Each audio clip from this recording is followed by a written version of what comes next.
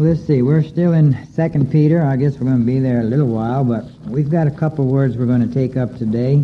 In verse 6, we'll finish verse 6. If you want to turn there, we'll read a few verses. Let's read all the first 6 and see where we've been and what we're up to. Simon Peter, a servant and an apostle of Jesus Christ, to them that have obtained like precious faith with us through the righteousness of God and our Savior Jesus Christ. Grace and peace be multiplied unto you through the knowledge of God and of Jesus our Lord, according as his divine power hath given unto us all things that pertain unto life and godliness, through the knowledge of him that hath called us to glory and virtue, whereby are given unto us exceeding great and precious promises, that by these you might be partakers of the divine nature, having escaped the corruption that is in the world through lust. And besides this, giving all diligence, add to your faith virtue, and to virtue knowledge, and to knowledge temperance. There's where we were last week. And to temperance patience, and to patience godliness is where we'll be this morning. Let's bow our heads just a moment. Father, as we approach thy word and have our hearts blessed and excited even by reading it, we ask that thou will bless this waiting people by them receiving a greater knowledge of our Lord Jesus Christ. That's our mission anytime we preach, anytime we teach, is that thy people will learn more about Christ. And this morning we ask thy Spirit to give us guidance and understanding, open hearts, give people a sound, reasonable knowledge of the things of eternity, the things about their own soul, the glorious things about Christ the Redeemer. We pray in his precious name, amen. We're approaching a particular virtue or a subject this morning that a lot of us make jokes about. You know how they say, tribulation worketh patience? Well, forget the patience then. Who wants the tribulation? You know, me and Miss Donna, we say that all the time at school. Uh-oh, you need patience. Yeah, we don't need this tribulation. No, let's just skip the whole thing.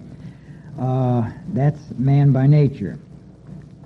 But we're going to find that the virtue of patience is difficult, for it has to do with tribulation and suffering. It has to do with the taming of the heart, or another way to express it, the taming of the old nature. When you train a tiger and get him subdued and doing all those cute little tricks, you still keep him in a cage. Because you have labored hard with him to make him gentle, you still can't let him out of the cage. And that's why we go to circuses. We like to see these huge, ferocious beasts so docile, so tame, doing all these tricks, rolling over on their backs and jumping up on stools and even opening their mouth, and the trainer puts his head in there. All those little things. Does that mean their nature has changed? Not a bit. Not a bit. And that's the story of your own heart. Now, Jeremiah 17:9 says this, the heart is deceitful above all things, desperately wicked. Now, you can take that to the bank. That's fact. Now, to learn patience is to learn something foreign to that old nature of ours. Patience consists not only in bearing injuries, but in forgiving injuries. They say an elephant never forgets. Does he forgive? I never heard that expression. An elephant forgives. He don't forget. And it's the same with all the animal world and all the human world. People don't forgive. Now, a Christian may live without doing wrong, but he cannot live without receiving wrong. Turn to 2 Timothy 3:12. Let's see what we're talking about. 2 Timothy 3:12.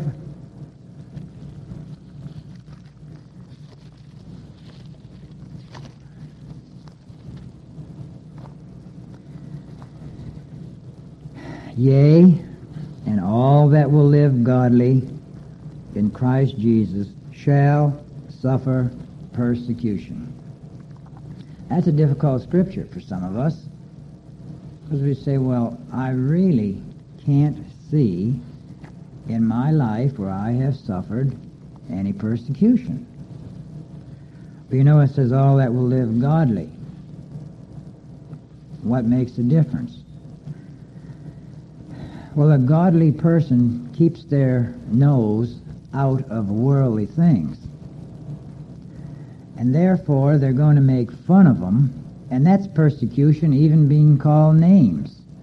You see, Peter describes that just exactly like that in 1 Peter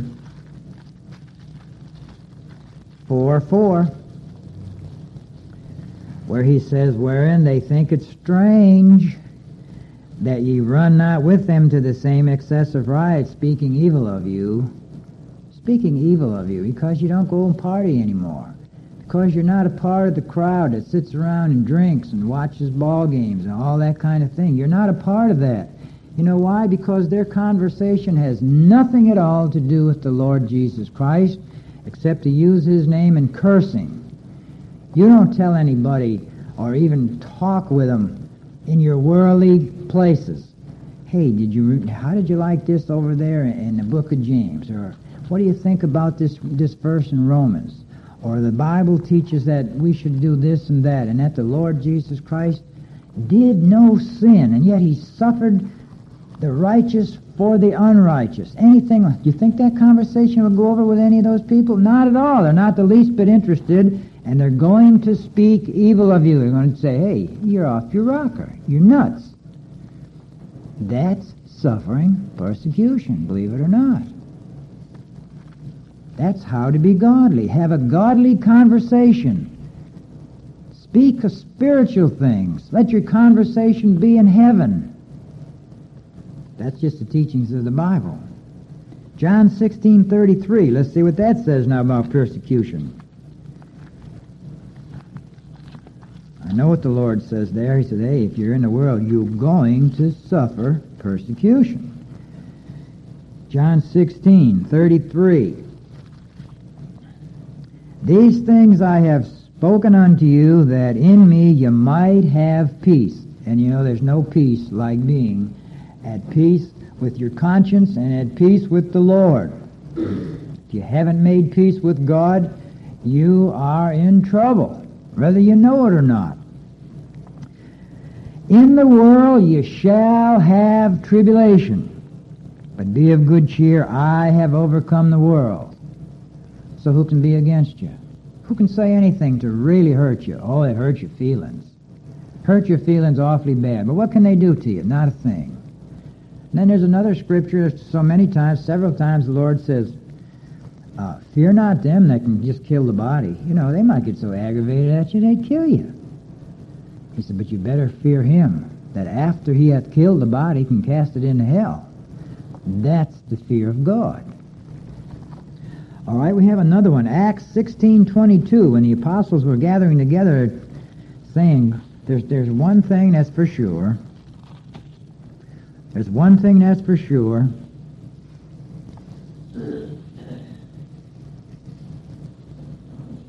Oh, I've got the wrong scripture on that one. Now, how did I mess that up?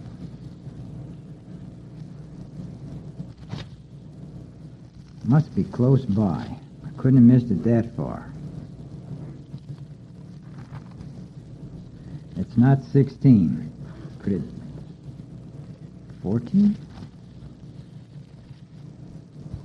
Yeah, okay, 14. When you're reading Roman numerals and putting them down, sometimes you put the I on the wrong side of the Z and all that kind of thing, but it's 14:22. Confirming the souls of the disciples and exhorting them to continue in the faith, that we must, through much tribulation enter into the kingdom of God. Well, what kind of tribulation do they have in mind? I want to show you what kind of tribulation they were talking about. Go back up there to verse 19. Here's the Apostle Paul preaching, the greatest of the Gentile preachers ever. What happens to him? And there came thither certain Jews from Antioch and Iconium, who persuaded the people, and having stoned Paul, drew him out of the city, supposing he had been dead. Hey, I'll tell you a little secret. He was dead. You know why? People don't make mistakes stoning people. They pile the stones up on top of them so that there would be no breath left. They smash their head, they smash their face. When they stone somebody to death, there's a vengeance in them and a hatred for the gospel that they make sure they're dead. And they dragged him out. You know what? The Lord brought him back. The Lord brought him back. Was he injured? Well, let's look at the next verse or two. Howbeit, as the disciples stood around about him, he rose up, came into the city, and next day departed with Barnabas to Derbe. And then when they had preached the gospel to that city and had taught many, they returned again to Lystra and Iconium, where he was stoned. Now, where these Jews had come from, and Antioch. He went back to the place where the Jews had come from, who stoned him, confirming the souls of the disciples and exhorting them to continue in the faith, that we must, through much tribulation, enter the kingdom of God. Did Paul have tribulation? You better believe it. Stoned him. He tells a little bit about that stoning over in Corinthians, I think, where he says, hey, I remember a fella back there 14 years ago. I don't know if he was in his body or out, but he was taken up to the third heaven. That's when Paul went to that third heaven. That's when he saw things that words couldn't even express. You see, Paul was a fanatic preacher. He was trying to die. He wanted to get out of here. He preached and he preached. He went to jails. He did everything under the sun to end his life preaching. Lord said, I'm not through with you yet. Back down. Got another job for you to do. You keep on preaching until I say it's time for you to come up here. Yeah, Paul was a fanatic preacher. Wonderfully fanatic. You know, every one of God's people are fanatics. They're fanatics for Christ. So you're called a fanatic. Rejoice and be happy. Couldn't say a better thing about you than that you're a fanatic. You have to be. You have to be self-centered in order to come to Christ. You don't care about anybody else, what happens to anybody else, their fortunes, their losses, whatever. You can't weep for anybody else. You got to weep for yourself, like the song says. Get to Christ, then it changes. Then you care for everybody and anybody. Strange what the new birth will do. John 17:14. Let's see what that says. So I have given them thy word. Now this is the Lord Jesus Christ praying, and he's saying, Father, I have given your people, my people, thy word. I've given them thy word. And the world hath hated them. Even as I am, because they are not of the world, even as I am not of the world. Well, what's so bad about God's people having the word? Because when they speak about the word, speak about the Lord Jesus Christ, who is the living word, people get offended. They don't like it. And so there's a natural hatred by every normal human heart, no matter how high or how low in life. They can be an official in the government or on the Supreme Court, or they can be a beggar on the street. It makes no difference. The same heart attitude prevails about the Lord Jesus Christ ruling and reigning in their heart. We will not have this man to rule over us. That's the whole attitude of the whole world. So it makes no difference how low or how high a person is, they still are going to hate God's people because of God's word. It's as simple as that. One of the characteristics of God's people, they love the word. That's how you can tell the difference between people. You can't tell them, well, that's next message. I'm sorry, I got that in my next message. Galatians 6:14. Don't want to ruin the 11 o'clock hour here. Galatians 6:14.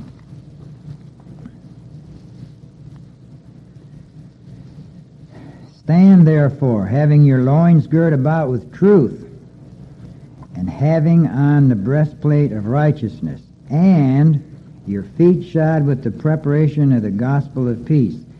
You see, in all of this, starting even with verse 11, put on the whole armor of God because of tribulation. He says it's coming. You're going to have to stand like a knight in armor, have all portions protected, because the assaults are going to come. If you're going to live godly in the Lord Jesus Christ, or even mention His name, you are going to receive assaults from the enemy. We wrestle not against flesh and blood, but against principalities, powers, against the rulers of the darkness of this world, against spiritual wickedness in high places. That's outside. Your worst enemy is inside. That's your heart. That's your heart. Okay? Now the way to heaven is a rough way. So Paul gives us a piece of armor for our feet. You see, that's in verse 15. Your feet shod with the preparation of the gospel of peace. You're on your way to heaven. You're on the narrow way. You're on the road. But the gospel of peace has to do with patience. Has to do with patience. Even knowing that vengeance belongeth to God, we still have need of patience. You see, people are so fiery. They want to strike back. They always want to get even. God's word teaches, vengeance is mine, saith the Lord. Leave it in the Lord's hands. But even with that knowledge, the Bible still says you need patience. I want you to look at it. Hebrews 10. Look at verse 30. Hebrews 10 and verse 30. Now when we get to verse 36 is where he says you're going to need patience. But look at here. For we know him that has said, vengeance belongeth unto me. I will recompense, saith the Lord. And again the Lord shall judge his people. And it's a fearful thing to fall into the hands of the living God. But call to remembrance the former days, in which after ye were illuminated. You see how the scriptures tie in from one end of this book to the other? Illumination is awakening. When the light of the gospel of the Lord Jesus Christ finally penetrates the heart, or the mind, or the eyes of the understanding, after ye were illuminated, ye endured a great fight of afflictions, partly whilst you were made a gazing stock both by reproaches and afflictions, and partly whilst you became companions of them that were so used. For ye had compassion of me in my bonds, and took joyfully the spoiling of your goods, knowing in yourselves that ye have in heaven a better and an enduring substance. Here were people that had their homes wiped out, their families separated, their goods taken because of a Christian profession, because of the gospel that Paul preached. Verse 35, cast not away therefore your confidence, which hath great recompense of reward. Your reward's in heaven. But here we go, verse 36. For ye have need of patience, that after ye have done the will of God, ye might receive the promise. Now, in this chapter 11 of Hebrews, it's called a faith chapter, and it tells the lives of so many of God's people who with patience, long-time patience, a lifetime of patience and suffering, still did not receive the promise. Isn't that something? And they're called saints. God's great people. Chapter 11 is God's greatest heroes. They did not receive the promise because time wasn't up yet. It's getting close, though. Very close. Then Hebrews 12:8. While you're in Hebrews, turn over one more page. Hebrews 12:8. Start with verse 6. Oh, verse 5. And ye have forgotten the exhortation which speaketh unto you as unto children. My son, despise not thou the chastening of the Lord, nor faint when thou art rebuked of him. For whom the Lord loveth, he chasteneth, and scourgeth every son whom he receiveth. If ye endure chastening, God dealeth with you as with sons. For what son is he whom the Father chasteneth not? But if ye be without chastisement, wherefore all are partakers, then are ye bastards and not sons. Now this chastening or chastening frees us from being bastards.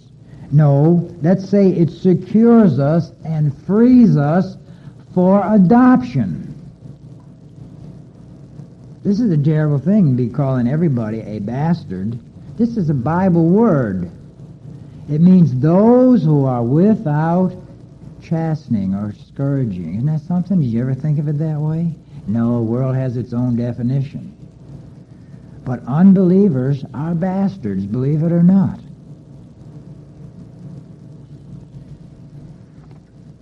If you're without chastisement, that's what the Scripture says. Now, most often our tribulations arise from our own sins. But to suffer unjustly, this is patience. Turn to 1 Peter 2:20.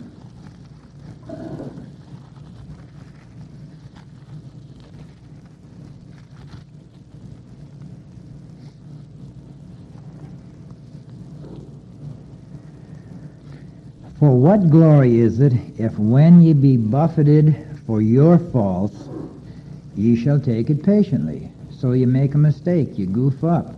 You have to suffer. Sometimes you get away without anybody knowing it. But say you break the law, you're caught, and you have to suffer. And it says, and you take it patiently. What good is that? It's justly deserved. You get no credit whatsoever for taking your own faults and suffering for them patiently. But if when you do well and suffer for it, ye take it patiently, this is acceptable with God. And that's patience. That's patience, because patience, we're going to find out, is tied to godliness. It has to do with doing things unto the Lord, not unto yourself. Now, there's a description of God's people in Song of Solomon, chapter 2, verse 2. You say, what kind of a description could that be over there? I want to show you. We live in a world that has a hatred for God's people. And did they just discover that recently? No. Song of Solomon, old King Solomon's going to tell us about it. 2:2. I got 10:24. Yours is going to be about 10:16, something like that. As the lily among the thorns. That's quite a description, isn't it? That's God's people. That's the bride of Christ. As the lily among thorns. Now, you know there's no thorns around lilies at all. There are around roses. But it doesn't say as the roses among thorns. It's completely out of its environment. As the lily among thorns. Now, Romans 7:21 tells us to overcome evil with good. That's not a natural thing for people to do. Romans 7:21.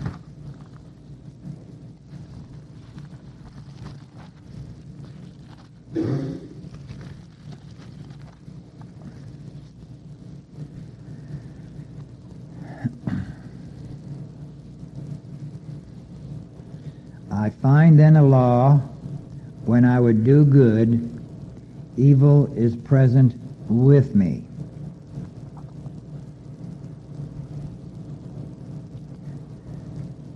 For I delight in the law of God after the inward man. the Christian, with his old nature, is always fighting that. That's within. Yet that other new nature within is always victorious in the end. Sometimes it seems like you go down so far and there's no rising back up. But he that is with you is greater than he that is without. But it's sin that dwelleth in a person. And in 1 Thessalonians 5:15 says, this better had say it clearer than that last one did. 1 Thessalonians 5:15.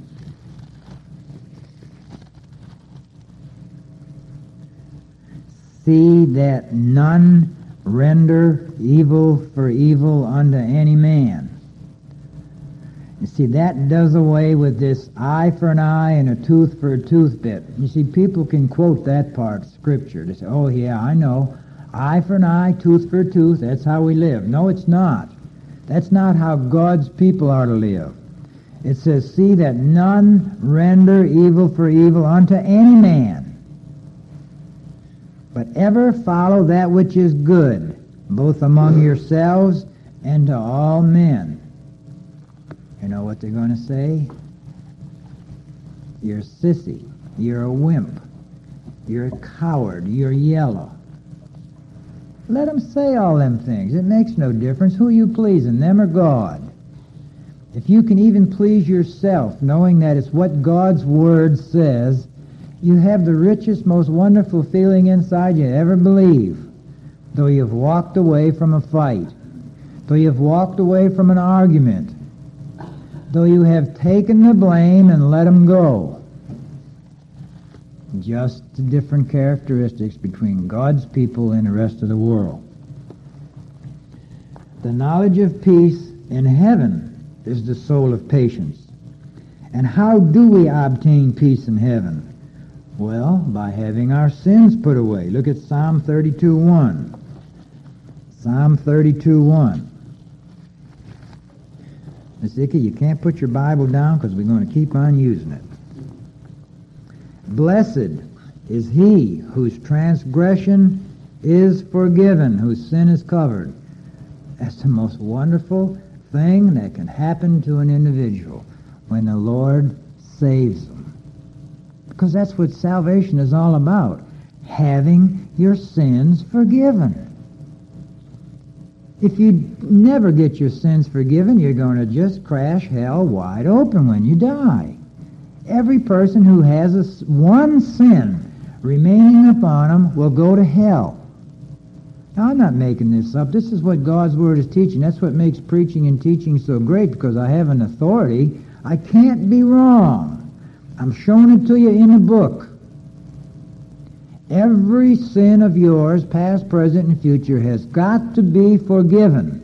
And it can be only forgiven by the great mediator between God and men, the man Christ Jesus, who shed his blood to pay for the sins of his elect. Uh-oh, bad word, elect. Only all of us love it here.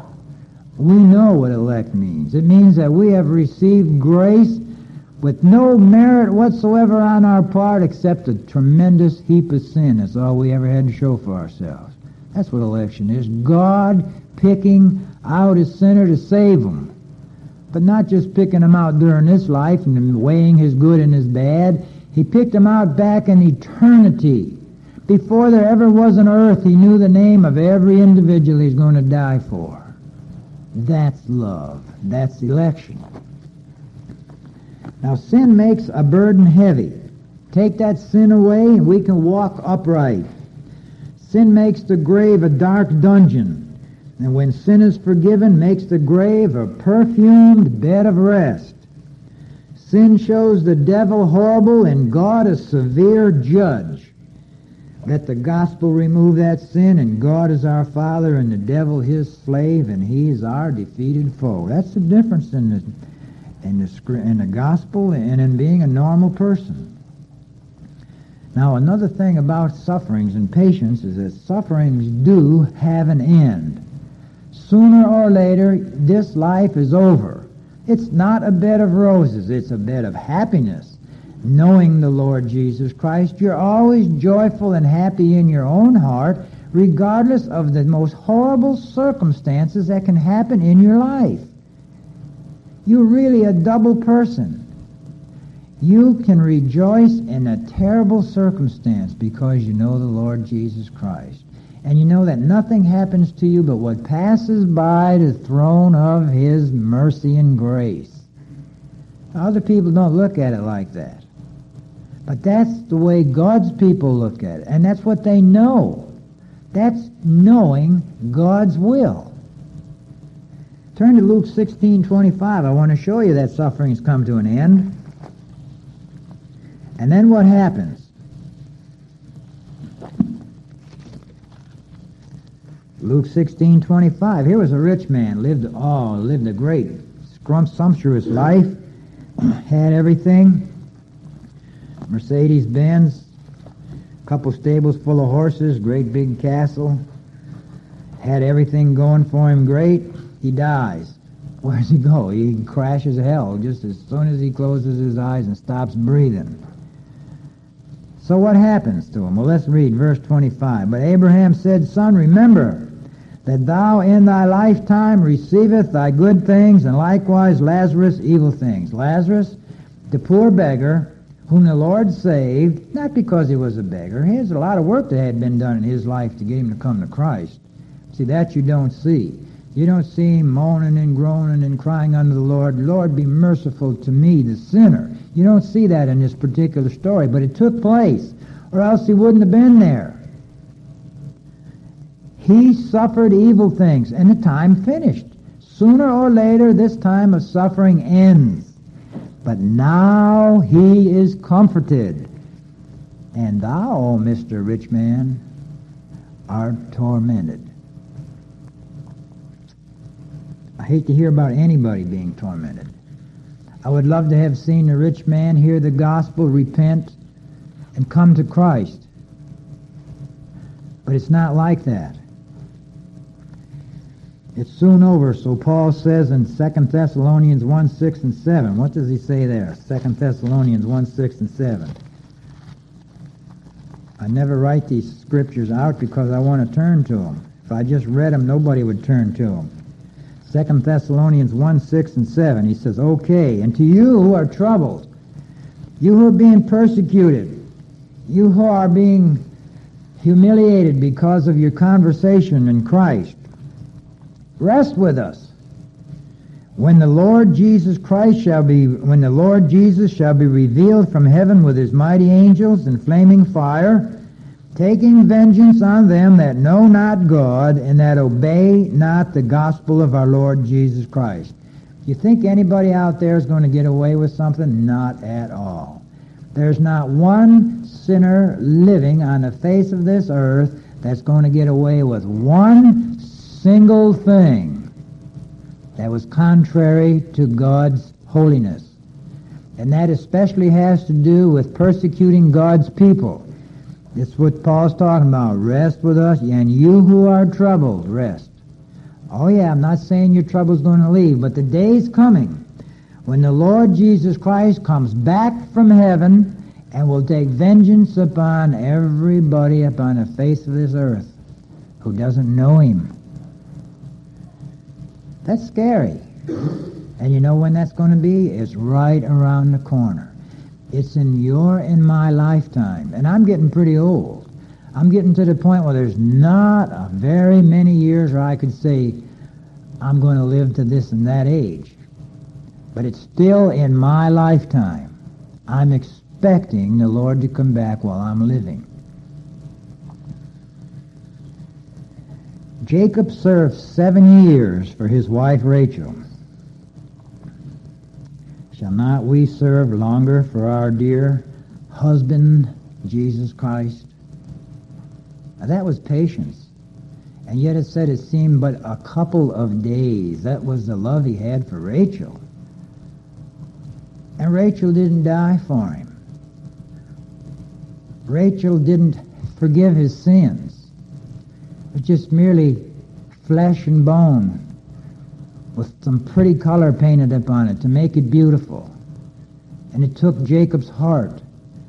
And here's the Lord Jesus Christ who had his heart pierced and his blood ran out for us. That's love. We should bear patiently for his sake. James 5:7 says something about being patient. Let's turn there a second. James 5:7.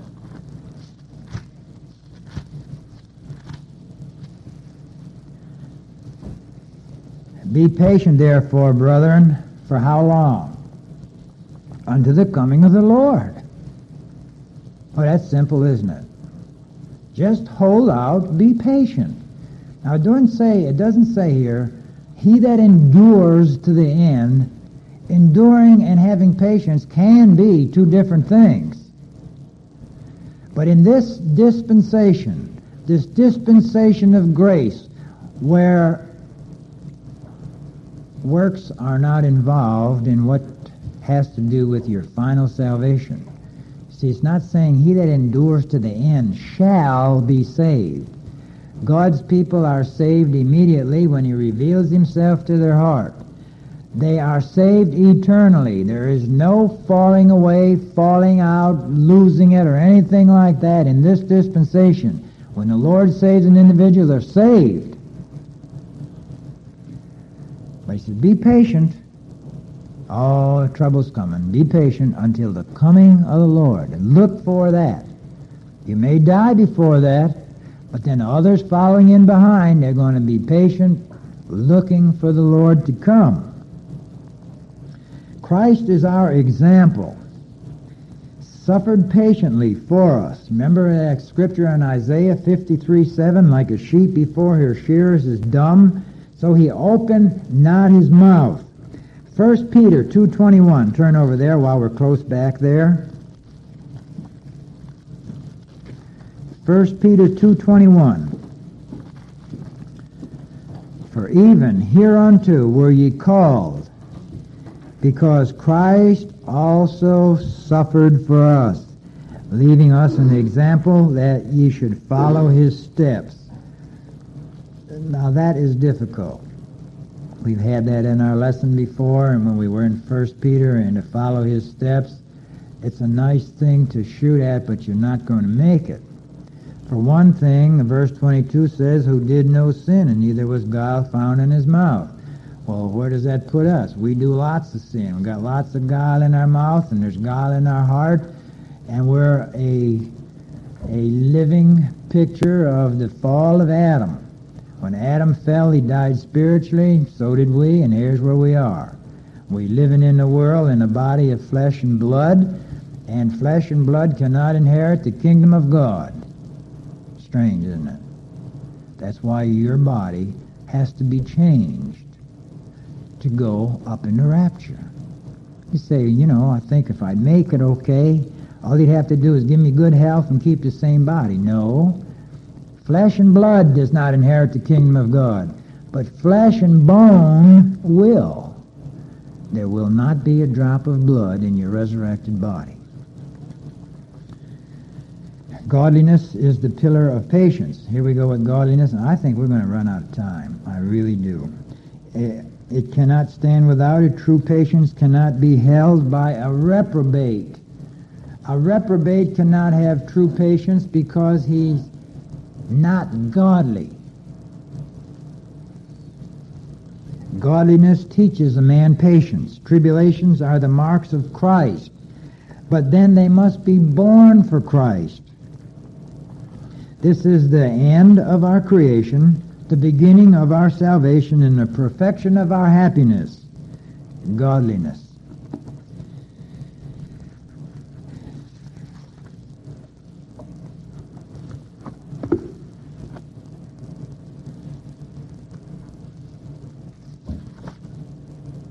Only God, the true God, is due religious worship. There are several kinds of worship that aren't right. Heresy serves the true God with a false worship. Idolatry serves false gods with a true worship. Both are wrong and both hateful. But here's true worship. Turn over to Philippians 2:10, and I think we'll close. Philippians 2:10. This Bible class hour really did fly. That at the name of Jesus, every knee should bow, of things in heaven, things in earth, and things under the earth, and that every tongue should confess that Jesus Christ is Lord, to the glory of God the Father. This is such a great truth that it is in the Scriptures 3 times. It's in Isaiah 45, verse 23, and again in Romans 14:11. Christ is God. The man, Christ Jesus, is God and shall be worshipped. And then if in John 8:36 is our last scripture. John 8:36. If the Son therefore shall make you free, you shall be free indeed. And if godliness make you rich, you shall never be poor. Let's close and bow our heads. Father, we thank Thee for this morning hour, as fleeting as it was. We talked about our Lord Jesus Christ and His gift to His people of patience and godliness. Lord, make us more like Thyself. Bless this people. May they have learned more about our Lord Jesus Christ. We pray in the name of our Lord Jesus. Amen. Okay, you